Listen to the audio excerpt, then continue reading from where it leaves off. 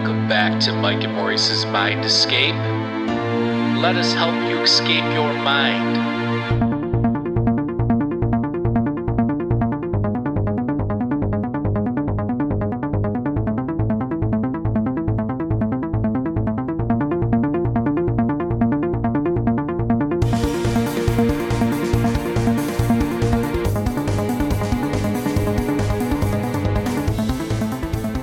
All right, folks, welcome back to Mike and Maurice's Mind Escape. We have episode number 187 tonight. We are joined by author and researcher Chris Bennett. You can check out his stuff. I have the links down below. He's written some articles and on soma, cannabis, ancient cannabis use, and they're really well written. So go check those out. He's also written a couple books. One of them being Cannabis and the Soma Solution, and the other more recent one being Liber 420. Again, I have the links down below. Check those out. This is going to be part one of a few-part series here. We're going to discuss cannabis as being, the potential for what Soma was, and Chris is the perfect person for that. He seems to have done probably the most research out of anybody I've seen lately on the subject. So, again, check out his work. Before we get started here, head on over to our Patreon at patreon.com/mindescapepodcast. For just $2 a month, you'll get exclusive guest episodes and segments. If you're not a Patreon member, for $2, you get basically a whole nother catalog of episodes. So if you like our show, head on over to our Patreon. We really appreciate it. Shout out to our new Secret Escapee tier member, Lou. We really appreciate your support. So shout out to Lou. And one more thing before we get started here, head on over to Indra's Web. IndrasWeb.org is an app that we created, a platform where you can talk about all this kind of stuff. It's a social network for open minds. So if you have a hypothesis, theory, speculation on anywhere from ancient psychedelic use to megalithic structures, physics, whatever it is, head on over there. That's where the discussion's happening. So without further ado, welcome on the show, Chris. Hey, pleasure to be here, man. Great to have you on. Joining us. I know we tried to set this up. There's the god of cannabis, so god of Soma. So that's kind of appropriate. Yeah, for sure. Soma, Yeah, if you read our blog, there's actually a psychedelic inspiration behind the name too, and obviously it's a analogy that's been used by Alan Watts, and obviously that goes all the way back to ancient times. So yeah. Very good one for the internet, with kind of like a jewel at each interconnection of the web. Yeah, we got to get you on there, man. I think we're trying to build it slow and get a nice slow grow going, but I like what I'm seeing on there with the type of thinking and research that people are doing. So I think it's fine to do research on alternative or fringe topics, but you got to really put the work in to find those little niches there. Yeah. Mm-hmm. Well, let's get this thing started. So we're here to talk about Soma. You've written, a couple books on the topic, and you've written a bunch of articles. Why don't you tell us how you got interested in that specific, topic or subject, and then how it's evolved kind of to where you are now? Sure. About a little over 30 years ago, I had this powerful spiritual experience on cannabis, and trying. Oh, there we go. Your back disappeared for a second. You're good. Okay. I started researching the role of cannabis in magic and religion, figuring if there was anything to my experience, then other people would have had some sort of effect like this as well. And so I started slowly researching cannabis. For a long time, in regards to Soma, I just assumed, the work of R. Gordon Wasson was just so established. Whenever the topic came up, anybody I talked to convinced me that this was Amanita muscaria, right? Mm-hmm. And so I didn't, in my first two books, Green Gold, The Tree of Life, Marijuana and Magic and Religion, Sex, Drugs, Violence in the Bible, I just kind of went with that idea. And it wasn't until later when some archaeological material started showing up that I started questioning this identification and looking closer at the matter, and I think that's really it. I think that the archaeological information is there in combination with the textual information that makes a case for cannabis as soma. And this has to do with a lot of archaeology that's emerged in like the last 10, 20 years. Paramount to this is cannabis's role in Indo-European and Proto-Indo-European society, right? Like there's soma in the Vedic religion and Haoma in the Avestan religion. And this is what the Avestan religion is what later became the Zoroastrian religion, right? And the Vedic religion later became Hinduism.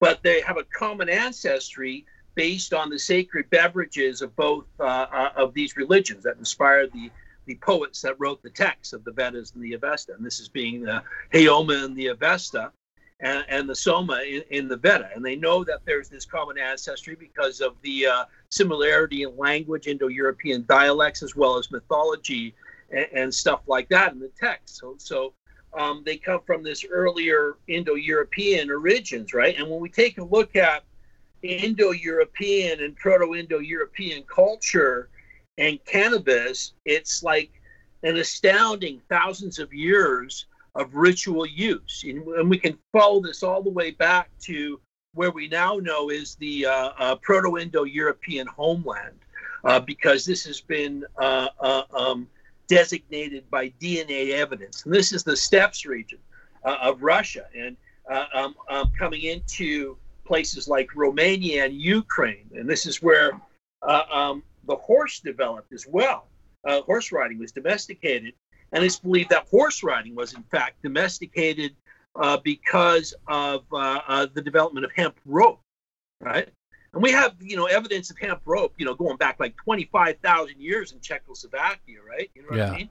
And you got to think, like, even by like 10, 12,000 years, we have simultaneous industries go, hemp being made into fiber cloth and stuff like that.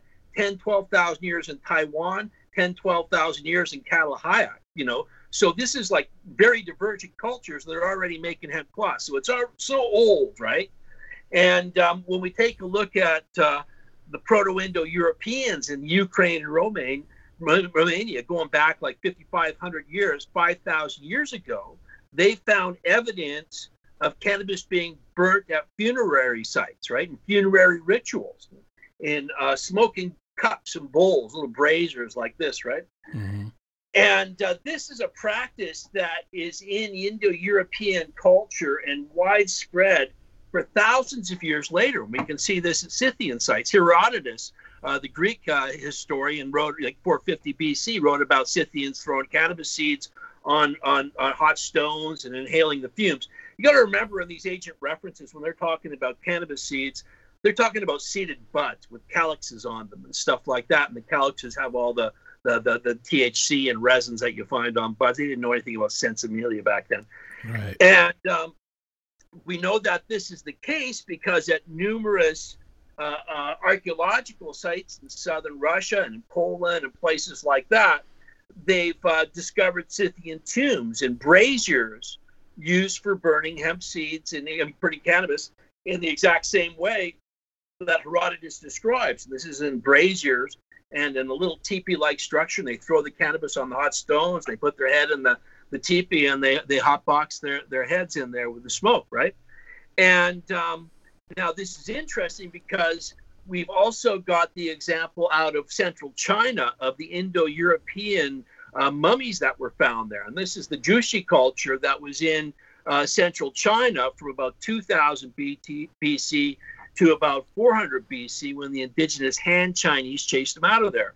And they found cannabis and ephedra in a number of tombs there, right? Mm-hmm. And we're talking, processed female cannabis flowers, picked out stems and stuff like that, about a pound or so in a basket, whole bouquets of female cannabis flowers.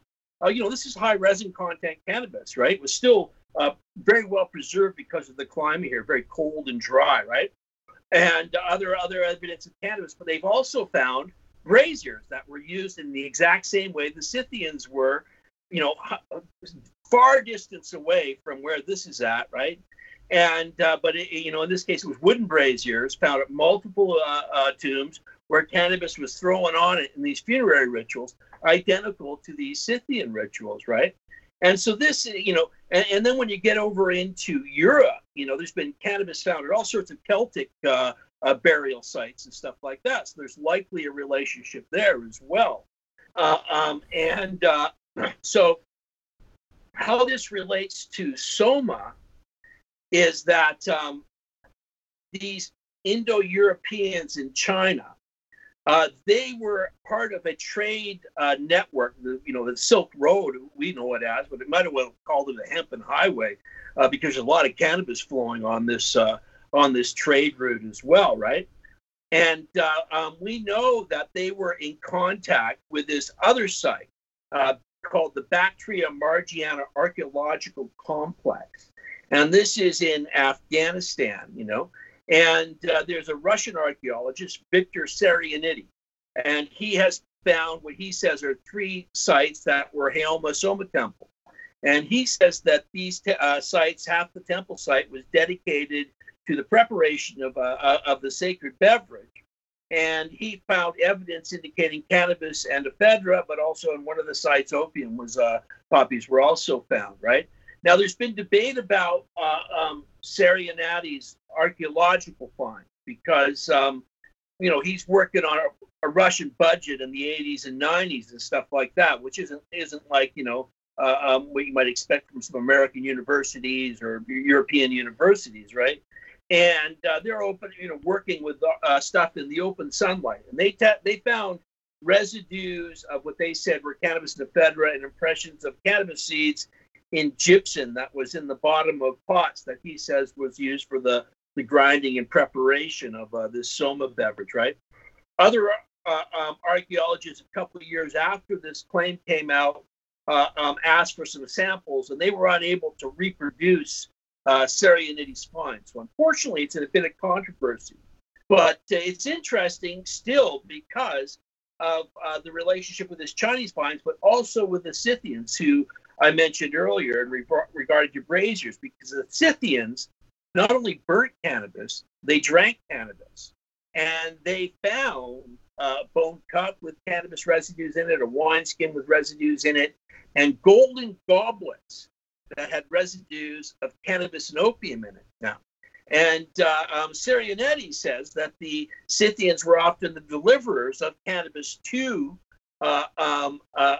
this Bactria Margiana archaeological complex sites, and they were interacted with the people there in trade routes and stuff.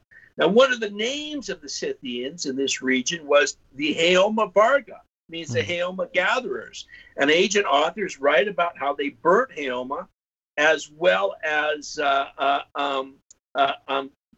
drank it, So, and now what's interesting here is we go back to China with these other Indo-European, known as the Jushi, and in that region, there's a Chinese name for cannabis at this time, Huma. And Huma means either fire, hemp, or Scythian cannabis. And it refers to the stuff that these guys had as opposed to what a lot of the other cannabis that was around in China was more for fiber and seed purposes, right? At the same time, though, we start to see Taoist references to the plant of immortality, cannabis. This is what Soma is, still plant of immortality. A lot of similar mythology. And Mandy Hassan, a linguist, has suggested that the term huma, which can also be applied to ephedra, cannabis and ephedra have a unique relationship in this name. And this is what that Sarianidi was claiming this Soma Haoma was made from, right? And Mandy Hassan's theory is that in the transportation of this, it came with a name from this region, Huma. And this Huma became Haoma, and then through further linguistic changes become Soma as this goes into India, right? And when we look at the period like when Soma's disappearing in Vedic India, when they're starting to lose the identity, a lot of it has to do with the importation of it and the poor quality and lack of it, right? And cannabis isn't indigenous to that region of India. They know this from pollen samples of Indian soil and things like that.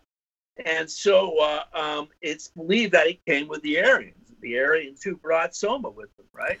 And so I was going to actually ask you too. You were mentioning, Russian archaeology. Didn't they not find? I guess this would be one to kind of, not a contradictory, but they found the mural that has two people standing over a fire, and one of them looks like he's holding a mushroom. I'm not impressed by that.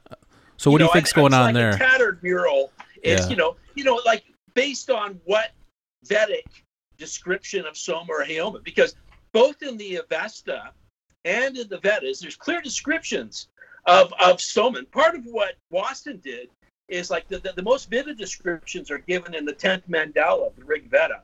And Wasson tried to claim that this was one of the later books of the Veda. So by this time it had been lost, and they were talking about a substitute, because in the 10th mandala of the Rig Veda describes Soma as a green and purple tree, and describes the stones used for pressing Soma being turned green from smashing it, right? You know what I mean?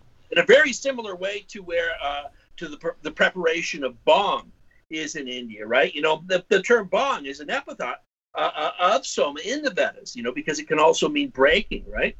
But it's the same word. I was going to ask you too about it says the elixir was strained through wool and that it was mixed with milk and water. Now, anybody that's made edibles knows that cannabis is fat, So that's how it binds. So, is that possibly why they used milk? Because I always wondered that with Soma, like what was the purpose? Yeah, well, that's likely, but they do make bhang even with straight water and are able to get an effect out of it in India. You got to remember, all this cannabis too, it's not like fresh cannabis. This is like imported into India and stuff like that. And UV light, sunlight, will convert THCA into THC. So it's all psychoactive, right? You don't have to heat it or anything like that, although there's indications that in some cases there's heating processes. So you think just the UV light would have kind of decarbed it so that when they... Oh, yeah, UV light and age for sure would have decarbed it. Absolutely. Absolutely. If you dry cannabis in sunlight, that's what it was like. It made all that Acapulco gold and Colombian gold was like the way they dried it and shit, right? Is in sunlight. This is like science knows this, right? You know what I mean? Cannabis science knows this, that it converts it. So I've made a Venn diagram too for some of the later parts we're going to do on this. I mean, like I said, I've researched this pretty heavily too, and I like what you have to say about it. And obviously, you have a lot of empirical data and research that you've provided. But what about the contradictions? Because there is contradictions in descriptions, and not only that, but Soma is considered a god in part of the Rig Veda, and like a deity, or so there's like different weird components of this. There's it's the moon in the sky, like a big pizza pie. That's amore, baby. Yeah, that's the cup of Soma of the gods, right? And a lot of the rituals are based around the cycles of the moon. And as it drains, the gods are drinking the Soma, and as it fills up, it's replenished, right? And this is what Wasson turned to for a lot of his descriptions, right? Is these references to Soma as the moon in the sky. It's pictured as a chariot, it is in the sky, like the moon, traveling through the sky, right? And then it's also a plant, and it's a drink, there is, right? I think a really important thing here is to see what indigenous Indian scholars have to say about Soma and the Vedic stuff, right? There's a few YouTube videos I've watched that there are people that have certain takes on it for sure that I've seen. Yeah. Well, and it's best to get translations that aren't done by somebody that's come from some particular camp, And it's important to remember that Wendy Doniger, who did a lot of the translations for Wasson's book on Soma, never accepted Amanita Muscari as a candidate. She didn't think that was correct, right? And didn't Wasson, towards the end of his life, too, kind of change his mind after he was talking with Terence McKenna and stuff, and was kind of convinced that it might have even just been psilocybe?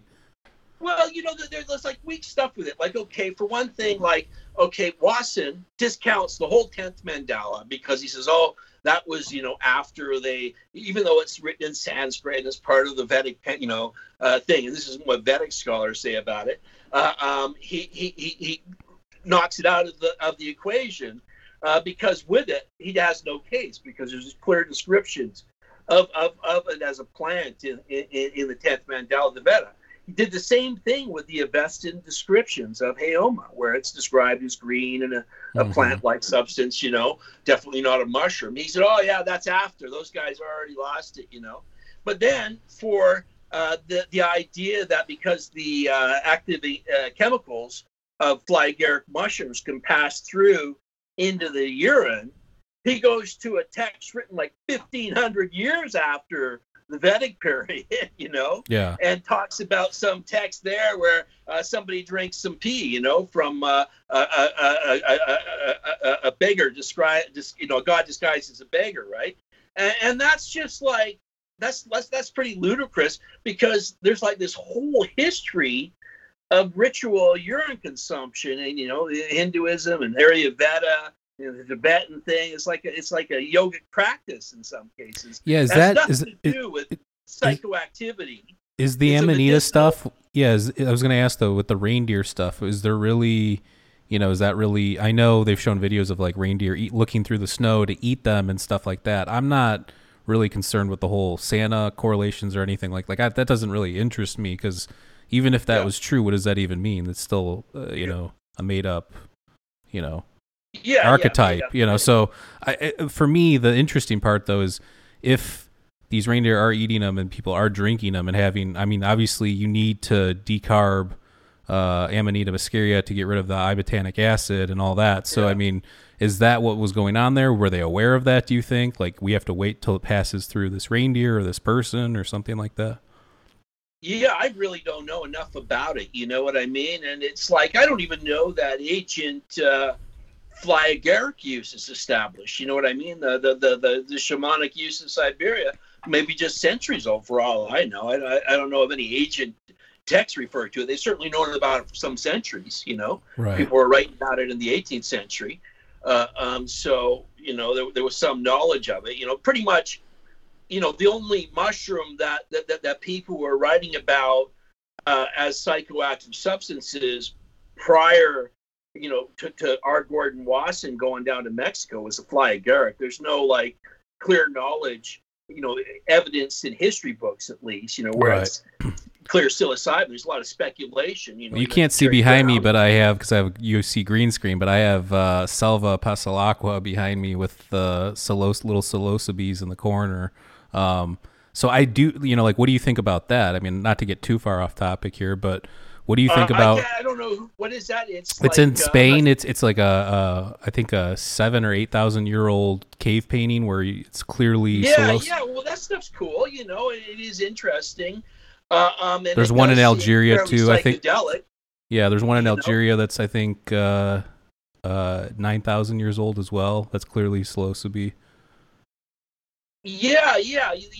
I'm not against it, but I'm just saying as far as textual references, and we've got a lot of things that have been written about in ancient texts and medieval and Renaissance texts, mandrake, henbane, opium, right. Cannabis, you know what I mean? I'm with you though. I don't think I don't think the descriptions are really conducive as far as soma goes with psilocybin or psilocybe. It just doesn't.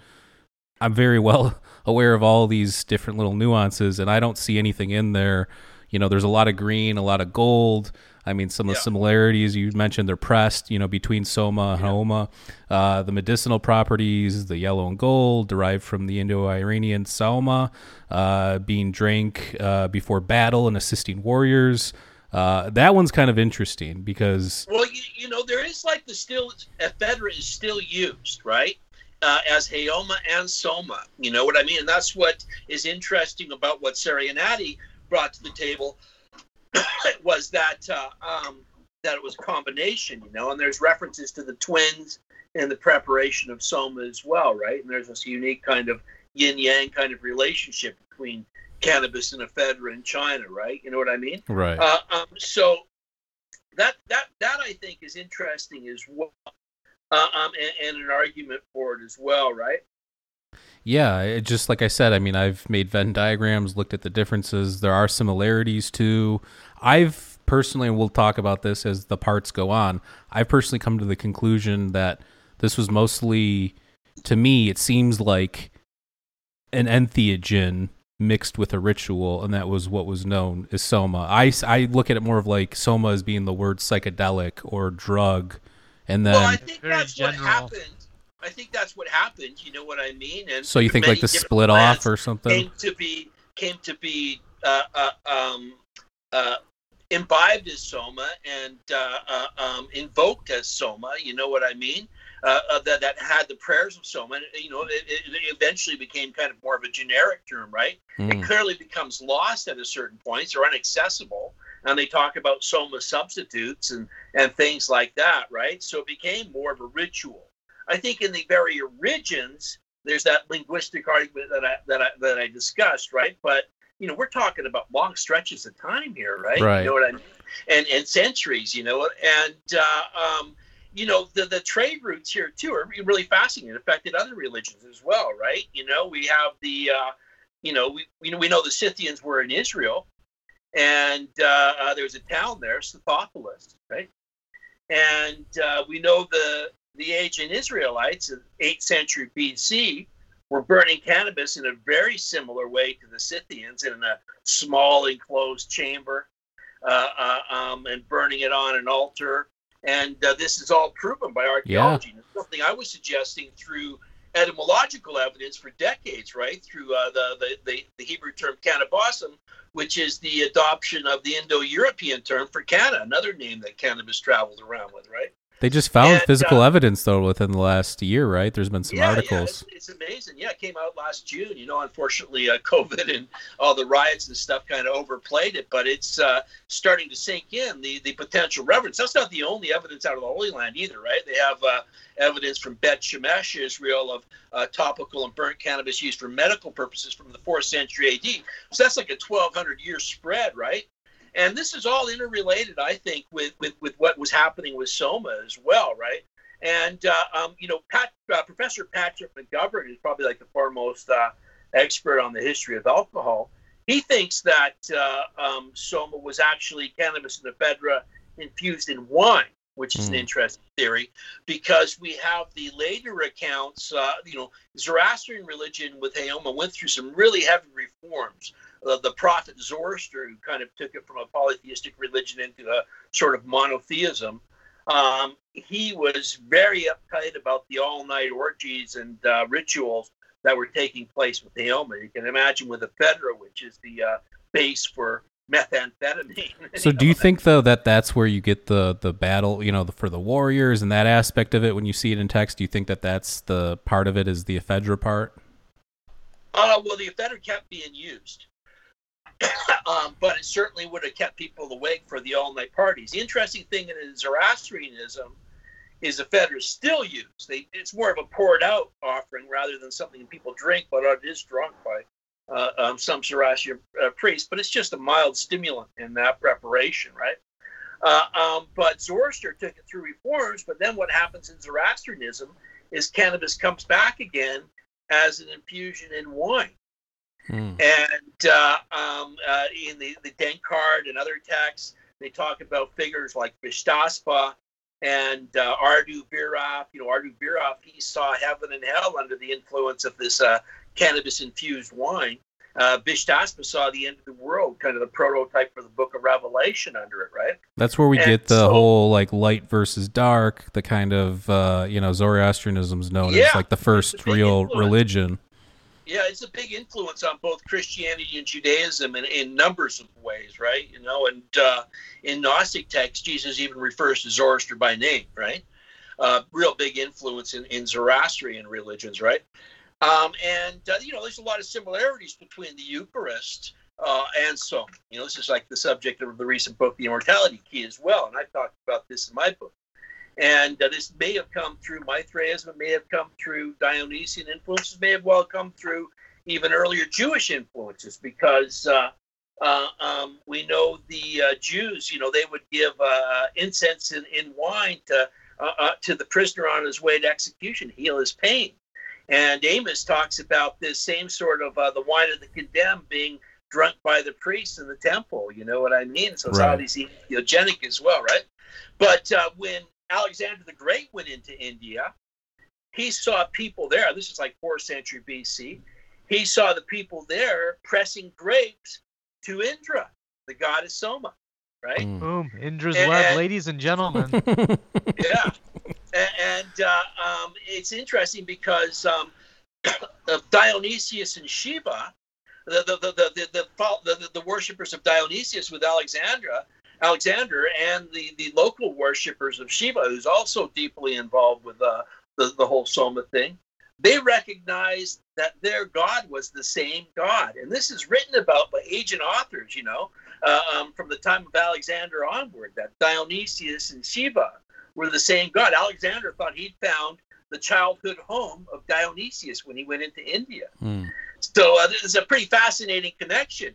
And, Dionysius, he comes from, the worship of Dionysius starts in Thrace, and both Mircea Eliade and Erwin Rhodes, a well-known German Greek classicist, they both suggested cannabis use in the cult of Dionysius in Thrace. They have priests there known as the Kapnobatai, those who walk and smoke. And again, a real close relationship with the Scythians. And we know Dionysius was worshipped by some Scythians because we have artifacts like a gold rhyton with Scythian's head on, with Dionysius' head on it, found in a Scythian tomb, and other artifacts representing Dionysius found at Scythian sites, right? And so they may as well. This is another thing that Patrick McGovern says, is they were drinking cannabis-infused wines, right? And so this is a bit of an argument for McGovern, what he's saying. I think that would have been a later development. But again, we're talking about long periods of time here, right? And, a lot of this stuff went out the wayside in India when Buddhism came about. Buddhism was a major reformer. Vegetarianism, the ban on alcohol, and the disappearance of Soma is all due to the sobering influence of Buddhism on the Vedic religion. How far back do you look at, do you go? I know there's been some articles about tens of thousands of years ago, there's some possible evidence of cultivation in the Tibetan plains of cannabis and things of that. Oh, that's millions of years ago. Yeah, millions, that's when it originated. Right. But I'm just saying, I think it originated. Oldest evidence, that I know of in regards to archaeology, cloth-wise would be Elizabeth Whalen Barber, who's probably the foremost authority on ancient textiles, has said that she's seen tools that are used for breaking hemp fibers from the stalks that go back 28,000 years. Wow. There's a claim of hemp rope found in Czechoslovakia, 25,000 years, right?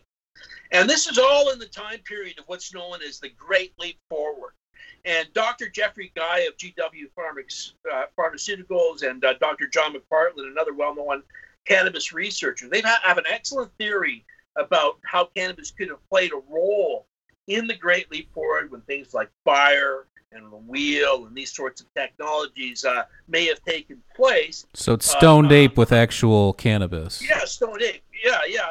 I think that is Terence McKenna's greatest contribution to the psychedelic discussion, was bringing in Julian Jaynes' Origins of Consciousness theory with psychedelics, because it fits so well. It doesn't have to be mushrooms necessarily. Not to discount mushrooms. I'm not against evidence for mushrooms.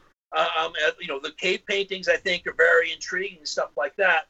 I just and on the psychedelic chart, they're the most biologically safe, if you will. Yeah. I just think there's a lot of loose claims going around these days based around mushrooms. I'm not a big fan of basing an argument just on iconography or something in a painting. You know what I mean? You're looking at some medieval painting and that could be a mushroom. And so Jesus used mushroom, 1,600 years earlier, and there's some secret brotherhood, but nothing ever got written down about it. You know what I mean? Well, but it isn't like that sort of. The cave art, though, I will point out, though, when you have a bull or a cow and then you have the psilocybe clearly, in the same mural and it's art that has never been, to that point discovered. That's a little more convincing. Yeah. That's a little more convincing than some of the stuff, say, like people like Mike Crowley or Jerry Brown are throwing around. So you're talking about the stained glass stuff and all the that sort of thing, or the paracels are a big thing in Buddhist art, Tibetan Buddhist art, kind of an umbrella thing, and Crowley's continually saying these are representative mushrooms, but they've got their own history of this type of stuff, and you can go into Tibetan Buddhist literature of the 10th and 12th century, and you can find all sorts of references to cannabis and datura and other substances. You know what I mean? Mm-hmm. Why they were clearly had texts where they're referring to the role of psychoactive substances. Unfortunately, they don't indicate anything like mushrooms, but there's certainly other plenty of hallucinogenic and cannabis and other things in there for sure. Right. I mean, you also have to think about, too, would some of these ancient people, maybe if they found dried, psilocybe on, near in a paddy field or something like that, then, they needed to eat it or something like that. I could see that. But it's like even somebody back then, if you would have to eat a decent amount of fresh to... so you would have to kind of know. So, I mean, obviously we've been around for a long time, 200,000 years as Homo sapiens sapiens. So, I mean, there's been a lot of time for, I'm sure, exploring and trying and, hey, Maurice, don't eat that one over there. We know, John, last week, or whatever. So, so there's probably been a lot of that. But I agree with you. I think that when you're looking at ancient psychedelic use or entheogenic use, nowadays, it seems like there are a lot of things to cross-reference, and it seems like people just want to take whatever sensational headline pops up first as opposed to really digging deep into it. And I'm not saying it's not, I think it's there. I just think that the specifics are kind of blurry and people just want to latch on to whatever the narrative is at the time or whatever. Yeah. It's easy to present something so few people know even what soma is, let alone have read through the Vedic literature and stuff like that. But, I'm a nerd. People will base their opinion on it based on their own drug experiences. You know what I mean? Well, I had a really powerful experiences on mushrooms, so it's clearly what these people are talking about.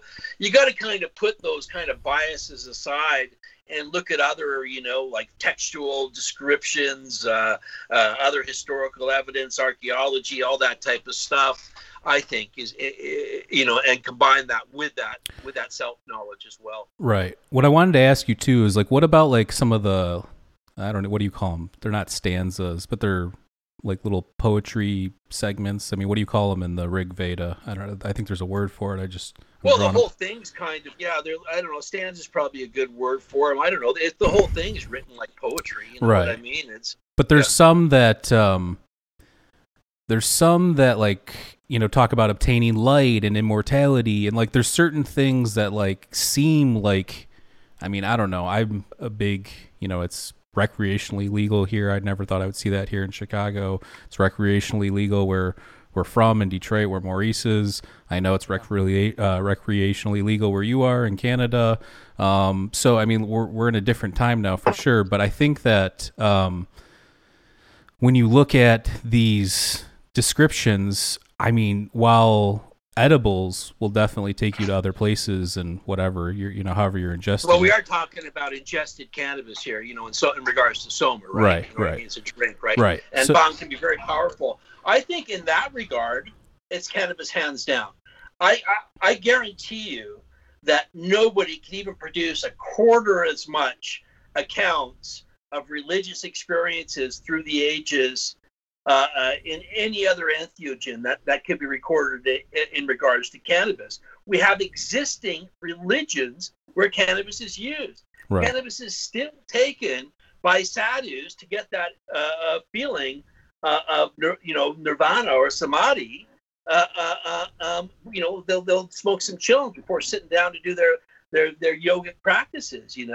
And same with dervishes. In the 19th century, there's loads of accounts of them seeking oblivion of the ego through the consumption of large amounts of cannabis. I'm glad you brought that up. Rastafarians, as well, right? So, Africa as well, there's like lots of tribes where cannabis is venerated as a spiritual thing, right? You got to remember, we've been introduced, a lot of this is set and setting as well, right? And we've been introduced culturally different to cannabis, and I think Tom Hatsis made a good point when he said, well, compared to how a lot of these ancient peoples were doing it, we're microdosing, right?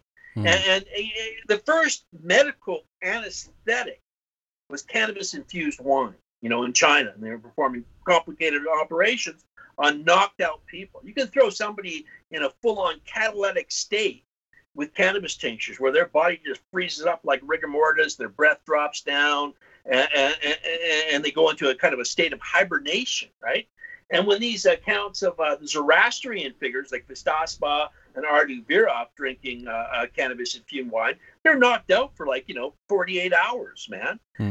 People thought they were dead, Similar accounts with the Hashisheen, they thought they died and they'd wake up somewhere else. They passed right out. So, this was something that the Thukis in India did as well. They infused, gave people cannabis infusions and knocked them out cold and robbed them and murdered them. These are worshippers of Kali in India. That's where we get the name thug from, right? So you can make really, really potent infusions of cannabis, right? So you can't really compare. And then you can take a look at the 19th century occult scene. Aleister Crowley, he had his first experience of samadhi under the influence of hashish. It's all over. Blavatsky, all these different occultists were using it. The 19th century scene, particularly in France, Eliphas Levi, all these figures wrote about cannabis and hashish-infused wines and stuff like that. This was a major fueling point for spiritual experience. And that was taking things out of the dull, dry Victorian era into this living experience of religion for the first time in centuries in Europe, right? Yeah, I mean, I at this point, I've been smoking, vaping, ingesting for over 20 years.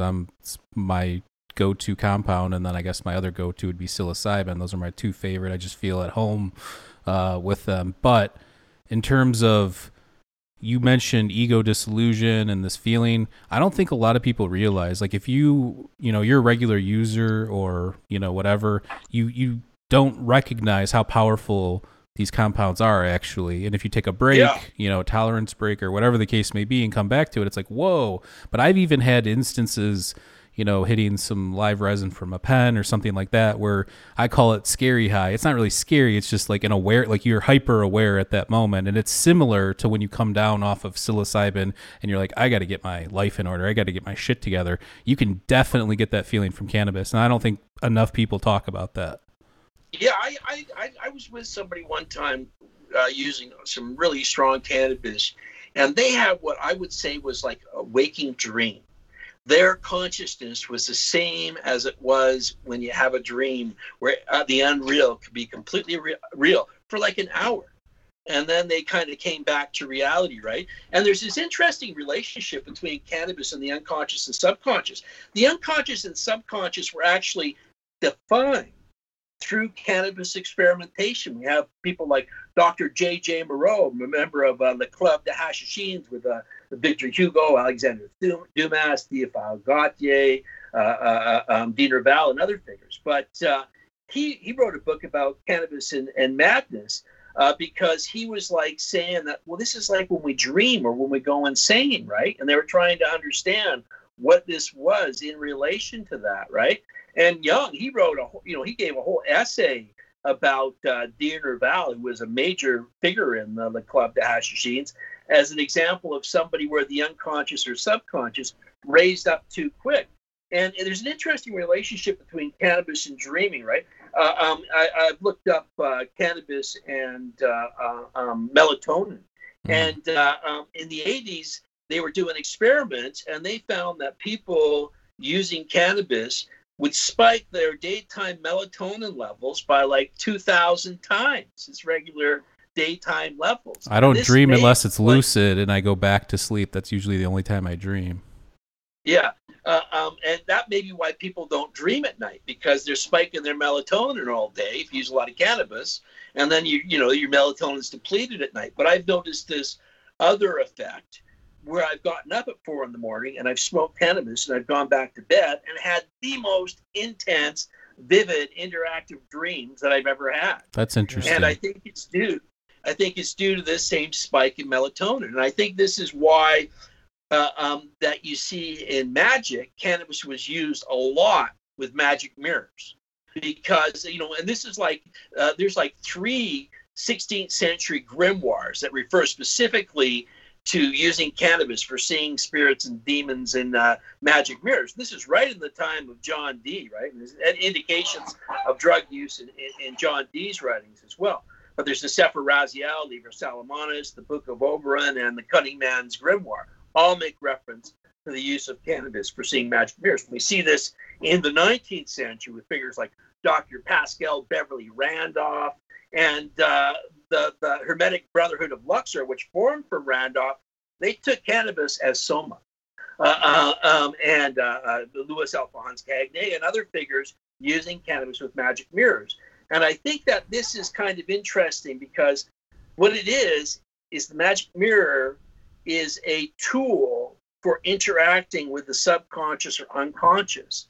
And what these people were doing is getting the kind of effect, who is it that tells us our dreams at night? We're in the dream. We're being told the dream. We're all the other characters in the dream. That's us and our unconscious or subconscious mind interacting. Mm-hmm. And I think the same spike in melatonin that was, causing this sort of access in dreaming was probably why that it was used in magic as well, as for accessing, the revealer of our dreams, the narrator of our dreams in magic mirrors.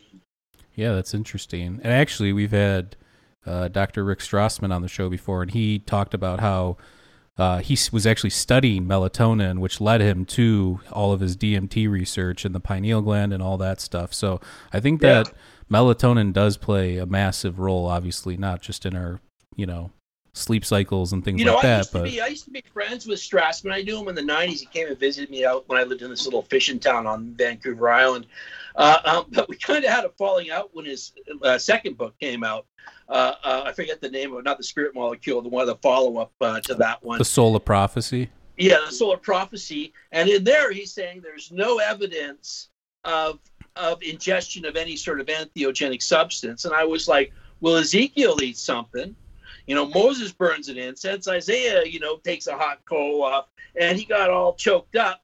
But now that's all proven. You know what I mean? It's clear that the Hebrews did use entheogens. Yeah, who knows? He might be open to that idea. Obviously, there's physical, data now and stuff like that. I'm sure. Yeah, everybody's got to reassess with that at hand now. Right, sure. And even look at all the DMT research. I don't know if you saw that DMT Quest documentary, but there's a lot of new developments in that field as well. So, even that, with the endogenous stuff and everything. So, when you look at, the way we know about a lot of this stuff is through etymology and languages and all these migration patterns and different things. And it kind of all came from this little turnaround at the top of the Caspian Sea, and then it split off. To my point earlier about it being more of a generic term, do you think that there was an original soma and it was cannabis, but then it, like you mentioned, maybe through telephone and languages and, migrations and stuff, that they had to make do with where they were, or maybe, the cannabis wasn't coming through those trade routes or something along those lines? Well, like I was saying earlier, I think that, cannabis was a major force in Proto-Indo-European and Indo-European cultures. The term itself is Proto-Indo-European canop, and all of our modern terms, cannabis, bong, chambra, sana, and Sanskrit, all are developed from this Proto-Indo-European term. And we know that Proto-Indo-Europeans were using cannabis in China. They were there from 2000 to 400 BC. My view is that the cannabis that was exported from there, and this was cultivated resin quality cannabis. We know this from the finds in China, that when it was exported from there, it was exported with that name, Huma, right? Mm-hmm. And came into the Bactria Margiana archaeological complex as Huma. That name became Haoma, which is very linguistically similar. And then through other linguistic changes, by the time it reached India, it's Soma. And this has to do with the difference between the Avestan and Vedic languages and how the H is translated and stuff like that. But it's the same word, just one's Vedic and one's Avestan. And that's where I think the term comes from. But this was going on for a long period of time. There were rituals around it. And as the trade routes became inaccessible, you got to remember the Han Chinese chased those Indo-Europeans out of China like 400 BC, right? And there's lots of havoc going on in the whole ancient world. The spice, the spice trail, gets blocked off, right? You know what I mean? And things don't become accessed, but the rituals keep going on. So they talk about this in like the Sapatatha Brahmana and other texts later, Vedic period texts, about substitutions, and it's just numerous ones of them made. And so it became a situation where it was just ritualized, and through the ritual, whatever was prepared became the sacred beverage, right? Mm-hmm. And so that was kind of where it left off before, Buddhist reforms. And a lot of the Buddhist reforms were like, all this stuff was heavily taxed. There was all this import tax. Everybody went on a piece of the action. And anything you did in Vedic culture required these elaborate rituals, and you to pay the priests who performed the ritual. You wanted to get married, you had to hire these Vedic priests to get married. You wanted to do something with your cow there, or get it to get milk, you'd have to do some ritual for that. Everything, and this was real complications around Soma and Hillman. Everybody was trying to get a piece of the action. And this is clear from the descriptions that this was going on for the time period, right? And a big part of like Buddhist reforms was getting rid of all that bullshit.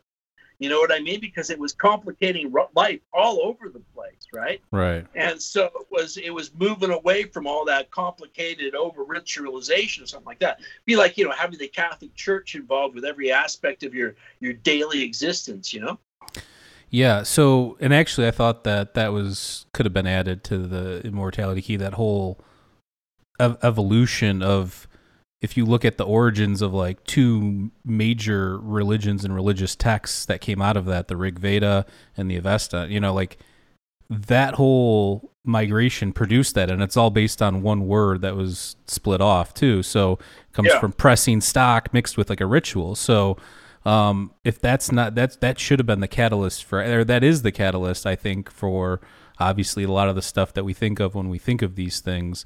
And obviously there's was stuff going on before that, and like we mentioned, the cave art, and there's like weird time periods, like you go 8,000 BC to 4,000 BC, and there's not a lot known about that stretch of time either. So we just found Göbekli Tepe. This thing's 12,000 years or 11,600 years old. So not a lot's known about that, but I think it is interesting that those were the origins. Both of those religions and cultures came from this pressing of this stock, and you could easily say, obviously, that it's the hemp stock or the cannabis stock. Yeah. Well, and we know, like from archaeological evidence, that cannabis was both drank and inhaled. Burnt in Indo-European, Proto-Indo-European cultures going back thousands of years. You know what I mean? Going back 5,500 years. So what about that thing like a priest walks by down the aisle and like the smoke with the incense? Do you think at some point that there might have been cannabis in there? Well, you mean like in the Christian church? I don't know what those things are called. They're like swinging like balls that like... Well, frankincense, generally, the Catholic Church, the incense censers. Well, I don't know about it. Not in the Catholic Church. I think that the Catholic Church is like where all this shit disappears, right? You know what I mean? When the Catholic there's Church even a precursor, right? All that stuff came from a lot of Sumerian and ancient Egyptian ritual stuff as well. Yeah, well, my view is like, Gnosticism, there's clear references to entheogenic substances in Gnosticism. Gnosticism is like this blanket term for a number of different Gnostic Christian sects, Sethians, Valentians, Marconians. There's all these different Ophites, Manichaeans, but they were all kind of Christian. But they're kind of like New Age religions. They combine things like Manichaeism. Jesus is worshipped alongside Zoroaster and Buddha and things like that. And in many ways, it's a reversal of a lot of Jewish cosmology. The Yahweh of the Old Testament is not a good figure in a lot of Gnostic beliefs. But in Gnosticism, it's pretty clear that there's entheogenic use, and it's infused wines and other ways, right? I was talking about, these Hebrew references to this term cannabosum, which I was suggesting was cannabis, and now has been fortified by this archaeological evidence out of Arad, Jerusalem from the 8th century BCE. And in the references to cannabosum, God, who first appears from flames of fire within a burning bush, commands Moses to make this holy anointing oil with about 2.5 pounds of cannabosum, which we're saying is cannabis, but in modern translations of the Bible, going back to the Vulgate when it was first translated into Greek and Latin and stuff like that, that this has been translated as calamus or fragrant cane. But this etymologist, Sula Bennett, in the 30s said this was a reference to cannabis. So he commands Moses to make this holy anointing oil with this cannabosum, myrrh, and cinnamon. And every time Moses is to speak to the Lord, he places this oil on the altar of incense, and he speaks to the Lord in a pillar of smoke over the altar of incense, right? He's in this, like, we know this, like, temple site in Arad, it's like the size of a walk-in closet, you know? Right. And so it just gets completely full of smoke, and Moses is sitting there, oh, God, what should we do? And in good Julian Jaynes fashion, a voice comes out of the smoke. This is what you must do. Go tell the Israelites this. And Moses comes out of the tent of the meeting. None of the other Israelites ever see or hear Moses. And he says, this is what God says we must do.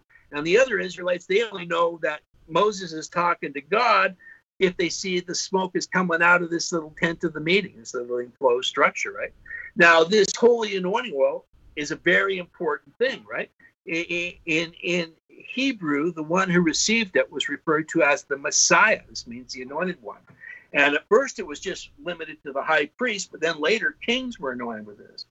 And the term Christ is the Greek translation of the Hebrew term Messiah. It makes direct reference to the same anointing oil that contained cannabosum. And we have evidence from the 4th century AD of topical and burnt cannabis being used for medical purposes. And this healing oil of Jesus is both medical and entheogenic. In the oldest of the synoptic gospels, you got to remember, Jesus doesn't ever baptize anybody. But in the oldest of the synoptic gospels, Mark, he's given holy oil to the 12 apostles, and they go out and cast out demons and heal the sick with the holy oil. Casting out demons, probably a reference to epilepsy, because epilepsy was thought to be demonic possession up until medieval times.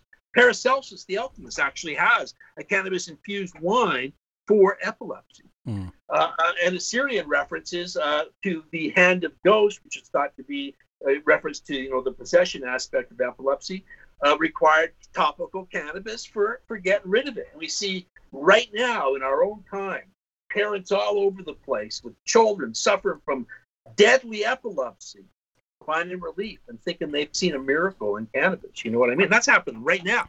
Yeah, that's a throwback to that the GW Pharma company. They were the first ones to give the child the CBD stuff. Yeah. So that's real, right? And in John in the New Testament, it says if you've received the anointing, you require no teacher. And this is a big conflict in the Gnostic texts. One of the big divisions between what became the Catholic Church, who gave us the New Testament, and these Gnostics, whose own books were hidden and banned, was water baptism versus anointing oil. In the Gnostic text, they say specifically there's only water. Yeah, in the baptism. Essenes kept all that stuff separate and hidden away. Yeah, they said there's only water in the baptism, but there's fire in the anointing oil. And they say through it we're initiated into unfading bliss. And they refer to it as the plant of kindness, right? And there's also references to these same sort of cannabis-infused wines. And the church fathers even compare these to the Magi's wines. When Marcus the Gnostic is using this cannabis-infused wine and this ritual sex magic, it's a big, vivid description. And it's clearly an entheogenic preparation of some sort used to invoke grace, a Eucharist, a Gnostic Eucharist. It brings the blood of the goddess grace into those that drink it. And through that, they're able to speak forth with prophecy, right? It's all very, very interrelated. You know, this is really interrelated. You know, really gets into being close to Hilma because of the big Zoroastrian influence here. Like I said, there's texts where, like the Book of Jude, which has got loads of references to like putting vine branches in wine, burning incense that contained a wonder, and this is all Jesus performing these rituals, right? And he refers specifically to Zoroaster. You know, so you know this is right in these texts, and this brings it right into relation to Hilma and these earlier types of things. I think you know what we're really witnessing here through archaeology, and I'm sure there's more to come since they've tested that altar in Arad. They've been doing more sampling like that of ancient sites and relics and things like that. I think what we're witnessing here is the rebirth of the sacrament of the ancient world. You know what I mean? And it's like a paradigm shift for people. The information about the role of entheogenic substances in the ancient religion, particularly in regards to like Soma and Hilma, the foundations of the Vedic and the Western religions, Hinduism, Zoroastrianism, and you got to think how these interrelate with all the other religions, Buddhism, and all that type of shit. And then also this evidence coming up with the biblical stuff.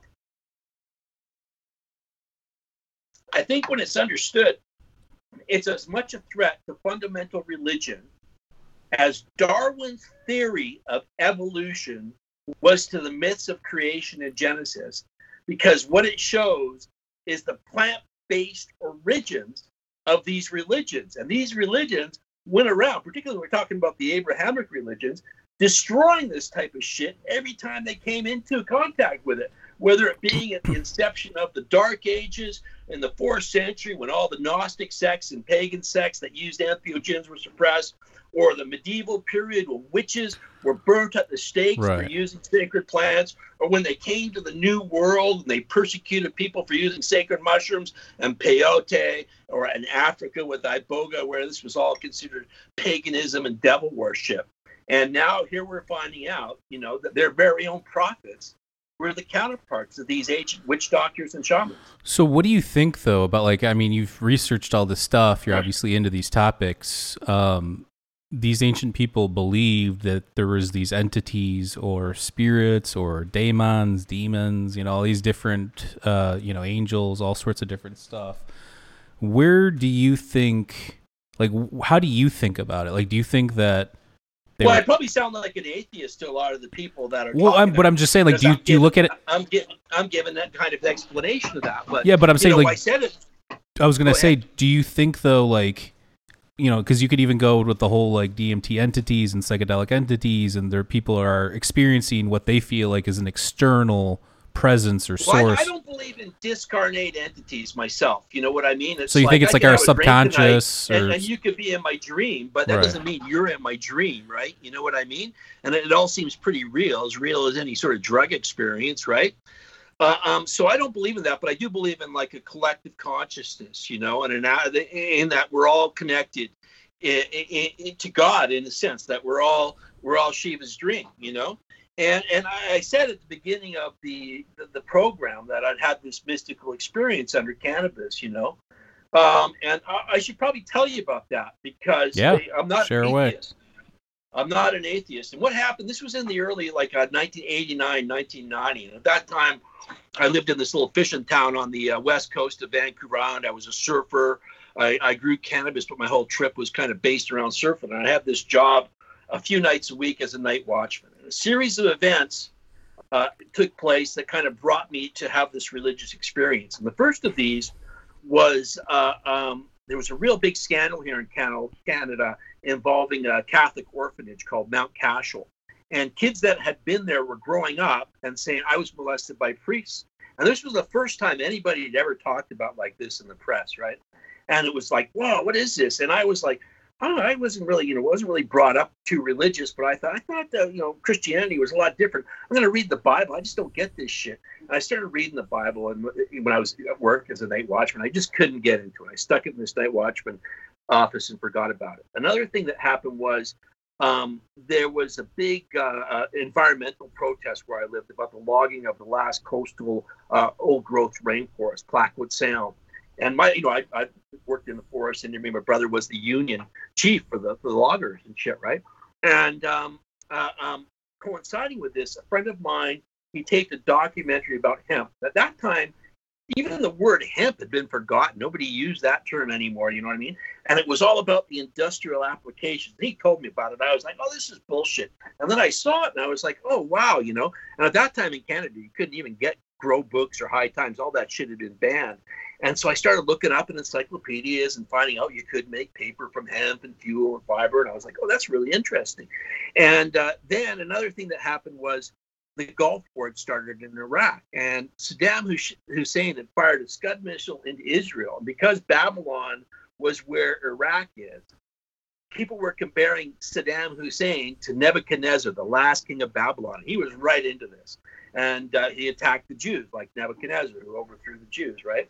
And so one day I'm in this fish plant about 2 a.m, and I'm sitting in this lunchroom smoking a joint. And in those days, there was no internet or anything. So, like TV guides, all that type of stuff were in the newspaper. And I'm looking through this newspaper, and I see this advertisement for a sermon. I think it was Pat Robertson. And it was Revelations 18, the fall of Babylon.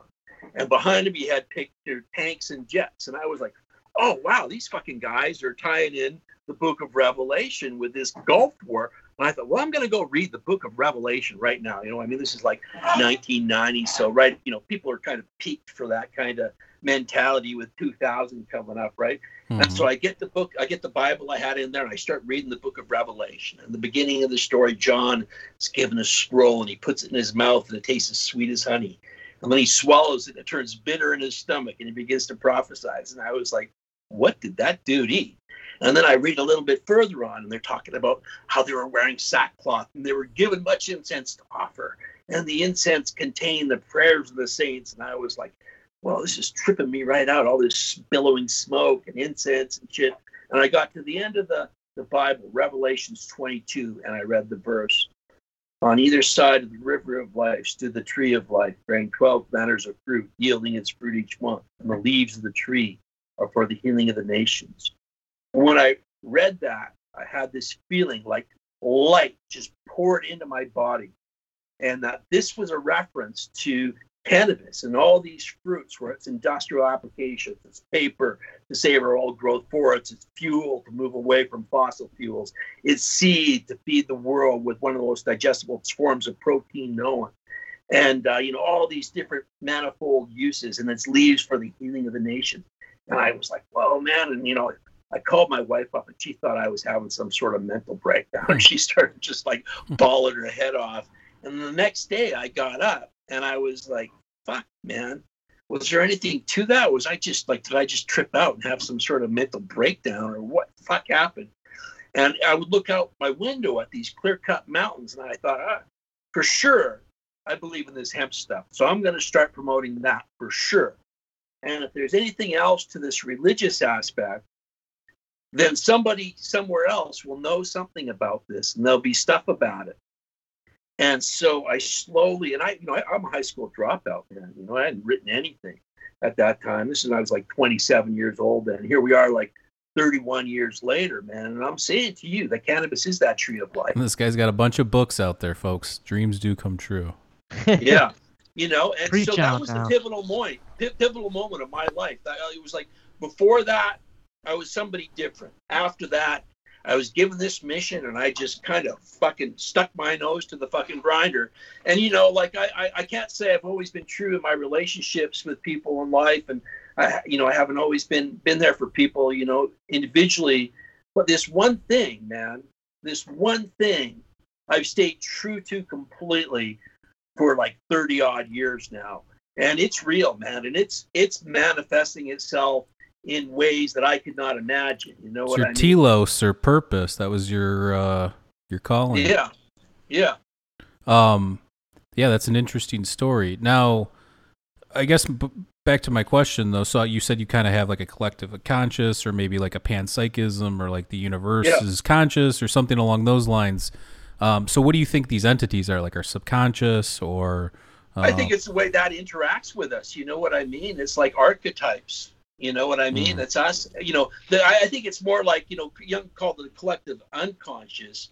I think that there is in a very real sense, this collective aspect is aware of itself. The Gnostics, and you got to remember, Jung was deeply influenced by Gnosticism.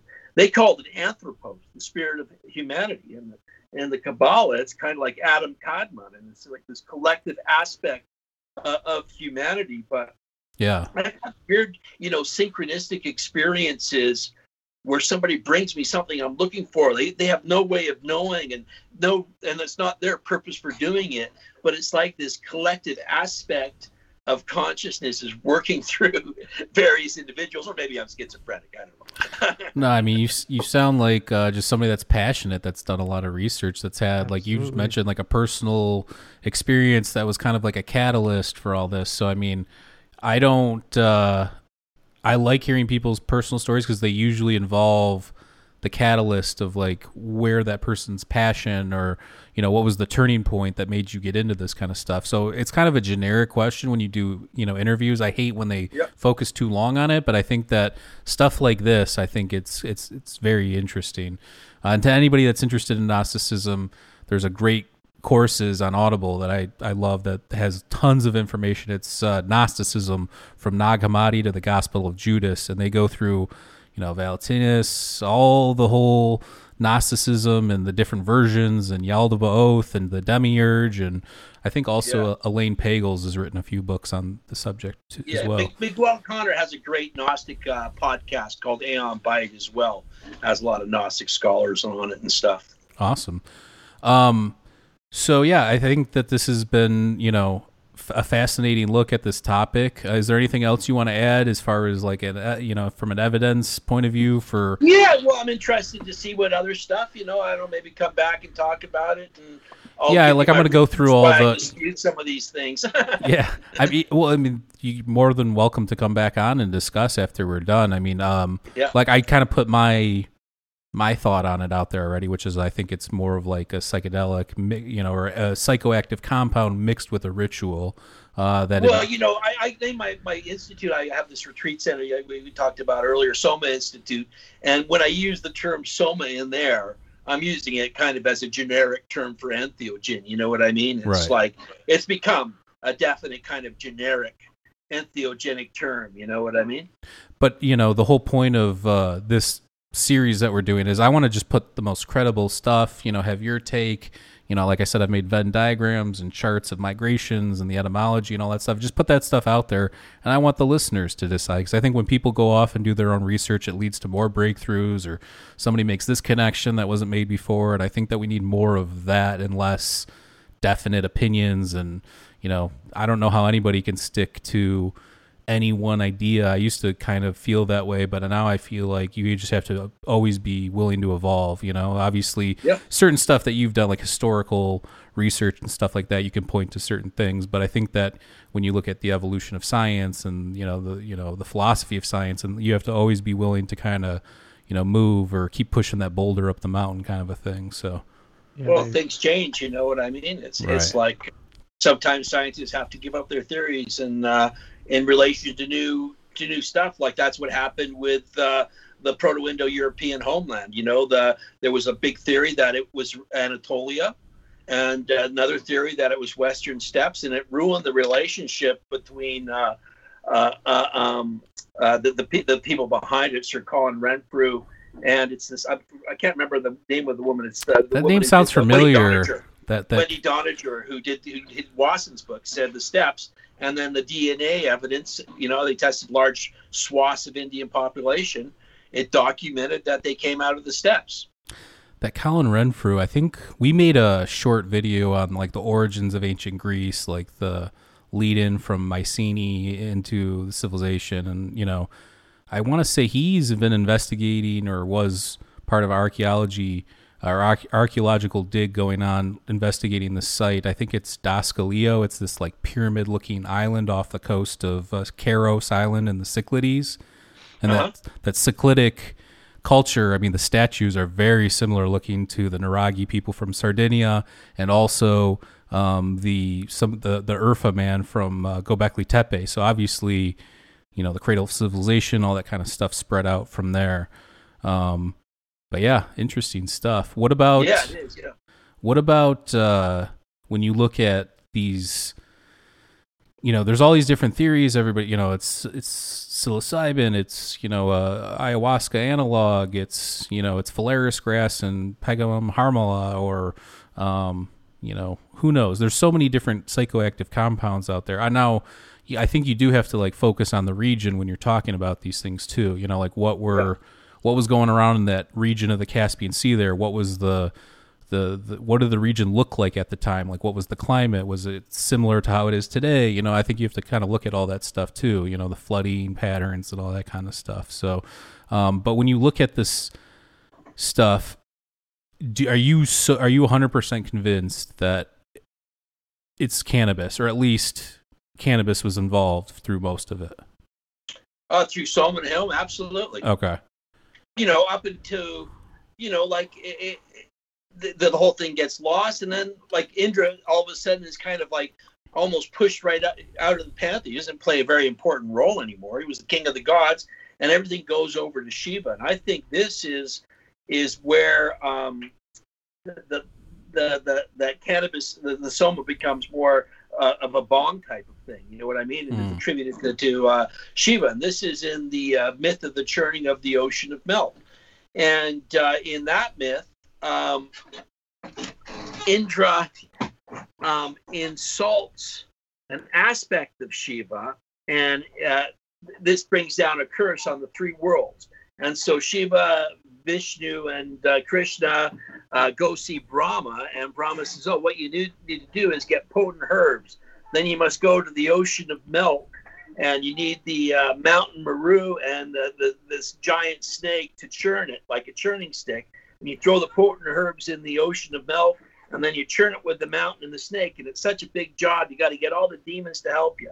And so they go and they do this. And this is where you got to get the Amrita. And Amrita is a counterpart of Soma. Amrita is interesting because it has a Greek counterpart, ambrosia. They come from the same root. Right. And some see it as milk of the gods. Of a connection. Yeah.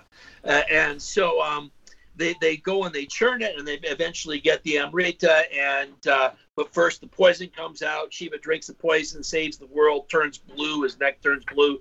But then the Amrita comes out, and to save it from the demons that help them, the Garuda bird flies off with it. Now, drops from the cup of the Amrita fall on earth, and these are the spots that the Kumbh Mela is held today.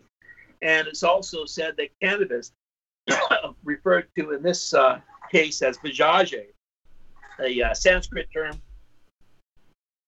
that means victory, in honor of Shiva's victory, sprouted from these same spots. You know what I mean? And you can go to the Kumbh Mela today, and everybody's taking cannabis in honor of Shiva. And Indra is like not even, really mentioned it at all in any of this, right? And so this is where this is kind of transitioned into more of a folksy sort of relationship with the sacred beverage, where it didn't have to go through all that Vedic ritual, and even the poor and everybody can kind of take part in it more equally, right? Right. And this seems to be in the transition from Indra worship over to Shiva worship, where Shiva's kind of almost the main figure in the pantheon now. Yeah, and it says that both both Homa and Soma are both grown in the mountains, but their origins are heaven. Is that correct? Yeah. Yeah. Yeah, well, it's like the heavenly Soma, you know what I mean? That's what I mean, like the cup in the sky is full of the heavenly Soma, right? You know what I mean? And so the earthly Soma is what we drink, and that's its earthly counterpart. And we know, cannabis in, some elevation is actually quite productive, so. Oh, yeah, well, this is where these Indo-Europeans in China, they were up high on mountains, Right. And they were growing quality cannabis. Do you think you mentioned earlier, but do you think they knew the difference between, the female and producing, not necessarily seedless, but less seeds or more of a bud? I don't know if I don't think they knew about producing seedless cannabis because there's no evidence of that. But they certainly were selecting the female flowers. The bouquet was all female flowers on the mummy. And in the case of the processed cannabis, it was all female cannabis flowers, right, that had been picked through and stuff like that. So they definitely knew that, and it was definitely cannabis that had been cultivated for its psychoactivity. You know? Yeah, it's interesting. Yeah, I mean, I'm so close to this, the cannabis, because I use it. It's tough. Like when I first started researching this, it was tough for me to accept that as a possibility, just because we're so used to it. Yeah, and it just seemed like the beginning of the Rig Veda and the Avesta, and like these are pivotal points, and the things that they're saying in there seemed so grandiose that take a look at like jazz music, Reefer Band, right. Of the Mile High, or hip hop music. And this is like, I think, a really important thing here is like, the relationship between cannabis and hip hop music, how it brings on that rap kind of spirit, man. It's like, this is like not just with hip hop, reggae music. There's like a whole Colombian genre. There used to be a Greek form of jazz, rembagiata, which was really hashish infused jazz music. This is not the first time that cannabis has played an influence of music, right? Even the merry pranksters would sit around and they call it rapping, where they would smoke or take psychedelics. And this is the role that it was. Like a lot of, not just the Vedas and the Avesta are written in poetry. A lot of the texts of the Bible are also written in poetry. And this is something that Julian Jaynes was saying is like by throwing in a certain beat, repetitive beat, and you get into kind of a sort of right brain trance, and then the words kind of start coming out. And this is a way a lot of the religious literature was composed. It would have been like people burning cannabis in the temple or drinking bong, and there's music, drums playing, beats going, and then people start kind of getting into a trance, and they start throwing words out, and there's other people writing all that shit down. You know what I mean? Yeah. And this is like kind of how this stuff was produced, bringing it up out of ourselves, invoking that muse, that enthusiasm, which means possession. You know what I mean? Genius, which comes from the same root as genie. It means guardian angel, basically. We invoke that, we bring it out, and we get thrown into that, and then that same aspect that tells us our dreams at night starts coming out and laying down shit for us. Yeah. Also, too, I mean, when you look at, it seemed maybe again because we're viewing it from like the modern version, and we know what real psychoactive and psychedelic compounds can do now. We have a real understanding of where they come from and how they affect us, and even though there's been a prohibition on them for some time now, since the late 70s, it looks like that's about to change with all the psychedelic science and the people getting all the stock stuff going, and it seems like there's a changing of the tide with all that.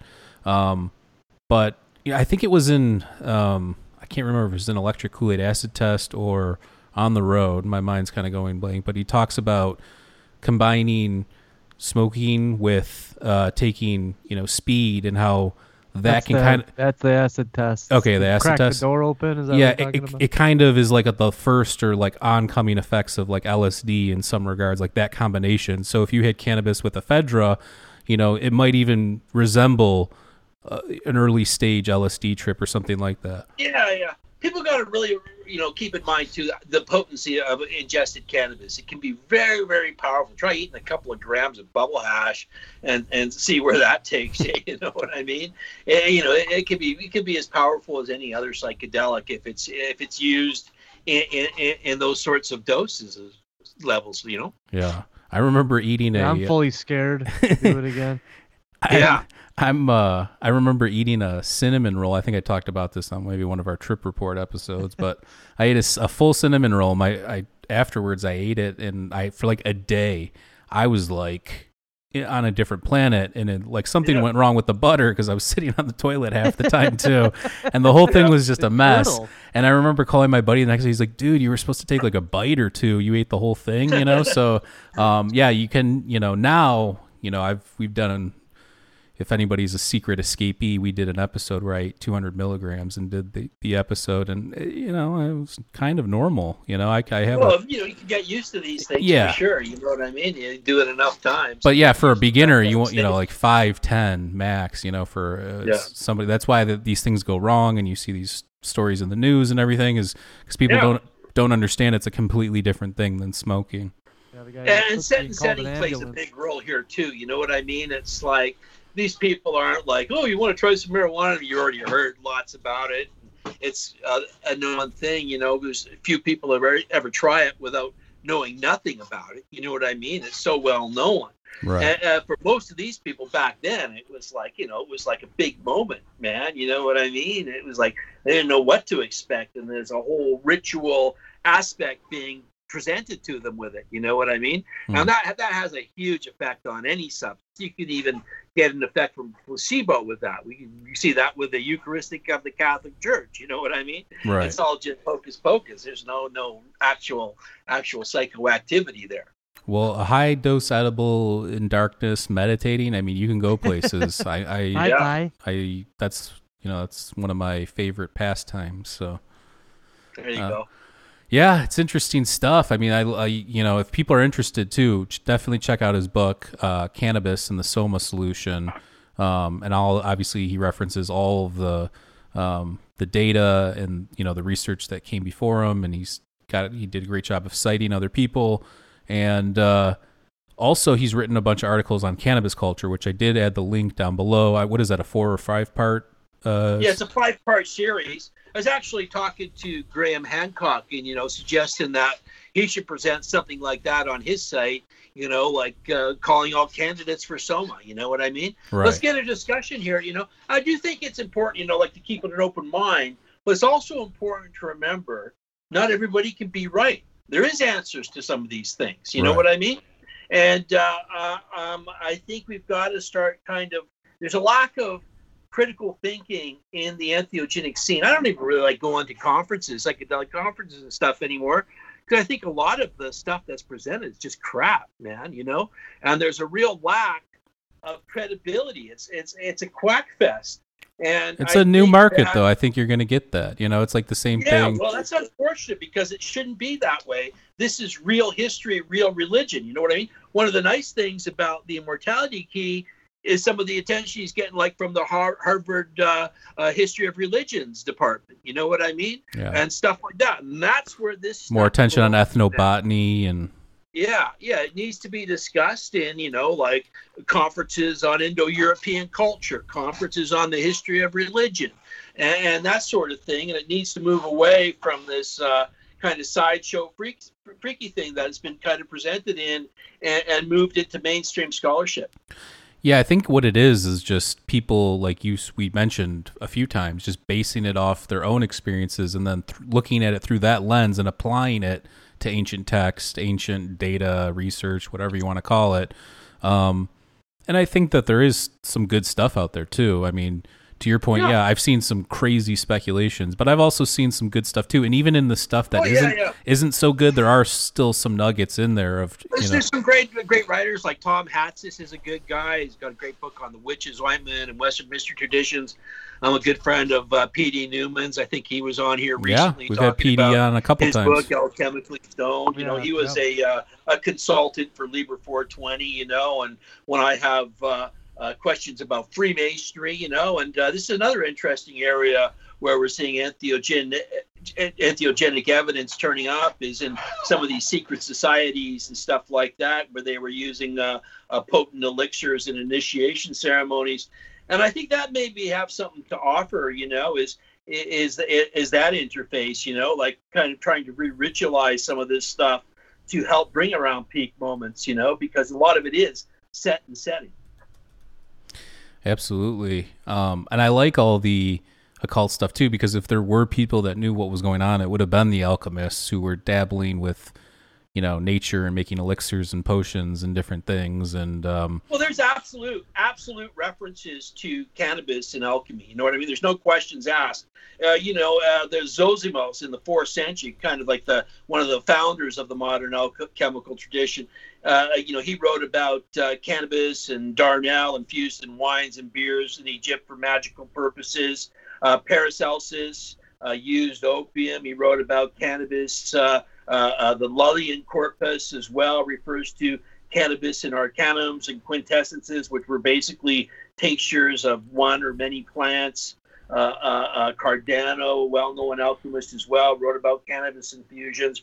Rabelais, who called himself a master of quintessence, which is an alchemical, alcohol-based infusion of herbs, incorporated 3 chapters on cannabis into his classic Gargantua and Pantagruel.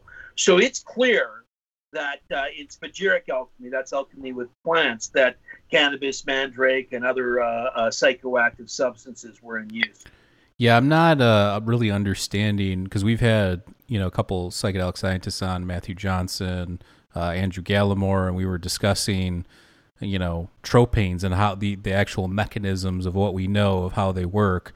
And tropane seems like one where you can actually experience things that are not there. It's more of a delusional or a delusion thing than, so that might be, the source of some things. But in terms of it being like when they say, you look at like Plato's explanations at like the Eleusinian mysteries and other, what Alcibiades was doing and the profaning the mysteries and all these different things. The explanations don't make it sound like something recreational or something enlightening. Like when what I know about tropanes is it seems like it's not as pleasant, obviously, as your psilocybe or it could be downright nightmarish. You know what I mean? It's like but the search for knowledge isn't always bright and pretty either, right? Right. Certainly the witches, that's a lot of the dark imagery there was probably due to the types of plants that were in use. Datura, mandrake, Yeah. And bane. Yeah. Yeah, that's interesting. So what are you working on next? Are you working on anything, or you... I had been working on a book about Aleister Crowley and drugs, but due to the popularity of the Immortality Key, I kind of got sidetracked on that, and my publisher wants me to revisit some of this ancient world stuff in light of some of this new archaeology, like the stuff out of Israel. So I'm kind of trying to summarize some of my earlier work on the ancient world right now in a shorter, more straightforward book. A lot of my stuff is bogged down with footnotes and I think there's stuff like that. No better time. I'm trying to kind of get something. I'm trying to get something that's a little easier for kind of just the typical lay reader to make their way through with some of the more solid, cold, hard facts that we have now. So I'm working on that currently, and I've got a couple of articles on my blog that are related to that. One on Indo-Europeans and Proto-Indo-Europeans, and another one on Dionysius. The cannabis-infused wine of Dionysius is what I'm suggesting. And this is something that Professor Carl Ruckus suggested as well, is that Dionysian wine was a cannabis infusion. Interesting. Oh. Yeah, I mean, we look forward to that. I think there's no better time. It's a great time to come out with that, obviously, with everything that's going on and this movement, the psychedelic movement and everything like that. I think plus what Liber 420 is like 800 pages, which I thoroughly enjoyed, but that's a heavy, heavy read for the average reader, especially if you're not into these exact topics. I mean, we're all nerding out here. We're all nerding out here right now, but not everybody, looks at these things. No, I think you should do it. And like you said, the finds that they just found, the cannabis and the incense and all that. And then I think they just found masks too from Israel, that region, from dating to 8,000 or 9,000 BC or something along. Wow, yeah. So cool. That basket that they just found too, that the oldest basket, basket. Lots of stuff. Yeah, I've been wondering what material that's been made out of. I was trying to find out. I'm sure there's probably, I mean, if there's not already, there probably will be a paper. Yeah, I'm sure. It's coming. Well, listen, man, let's wrap it up here. This was a fascinating talk. You've definitely brought a lot to the table, which is knowledge. I know we tried to get you on before, and stuff kind of fell apart. I know you and I were going back and forth on Facebook about what we were talking about earlier, but I'm glad we finally got you on, and I think that you definitely made the case for cannabis. I don't know if we're going to be able to compete with that with all the other stuff, and I'm not really an advocate for the other possibilities. I'd like to see a journal come out with a bunch of different people that are really knowledgeable on the particular candidate, all put their pieces together. Somebody can read them all, you know what I mean, and go over it, and then maybe a follow-up where everybody picks apart each other's ideas. It's just an all-out Zoom battle. Yeah. Warfare. Yeah, but so, everybody go check out Chris's blog. I have the link down below from Cannabis Culture. He goes through all of his research and evidence for cannabis being soma. We also, have the links down below for his books on Amazon. Cannabis, the Soma Solution and Liber 420. And he's got a couple others as well. So check those out. And one more time, head on over to our Patreon at patreon.com/MindEscape Podcast. For just $2 a month, you'll get exclusive guest episodes and segments. Again, if you're not a Patreon member, it's just $2 a month. You get a whole catalog of extra segments on any of the guests we've had: Randall Carlson, Avi Loeb, Andrew Gallimore, Peter Scherstedt. You go on there, we've got tons of people on there, so go check that out.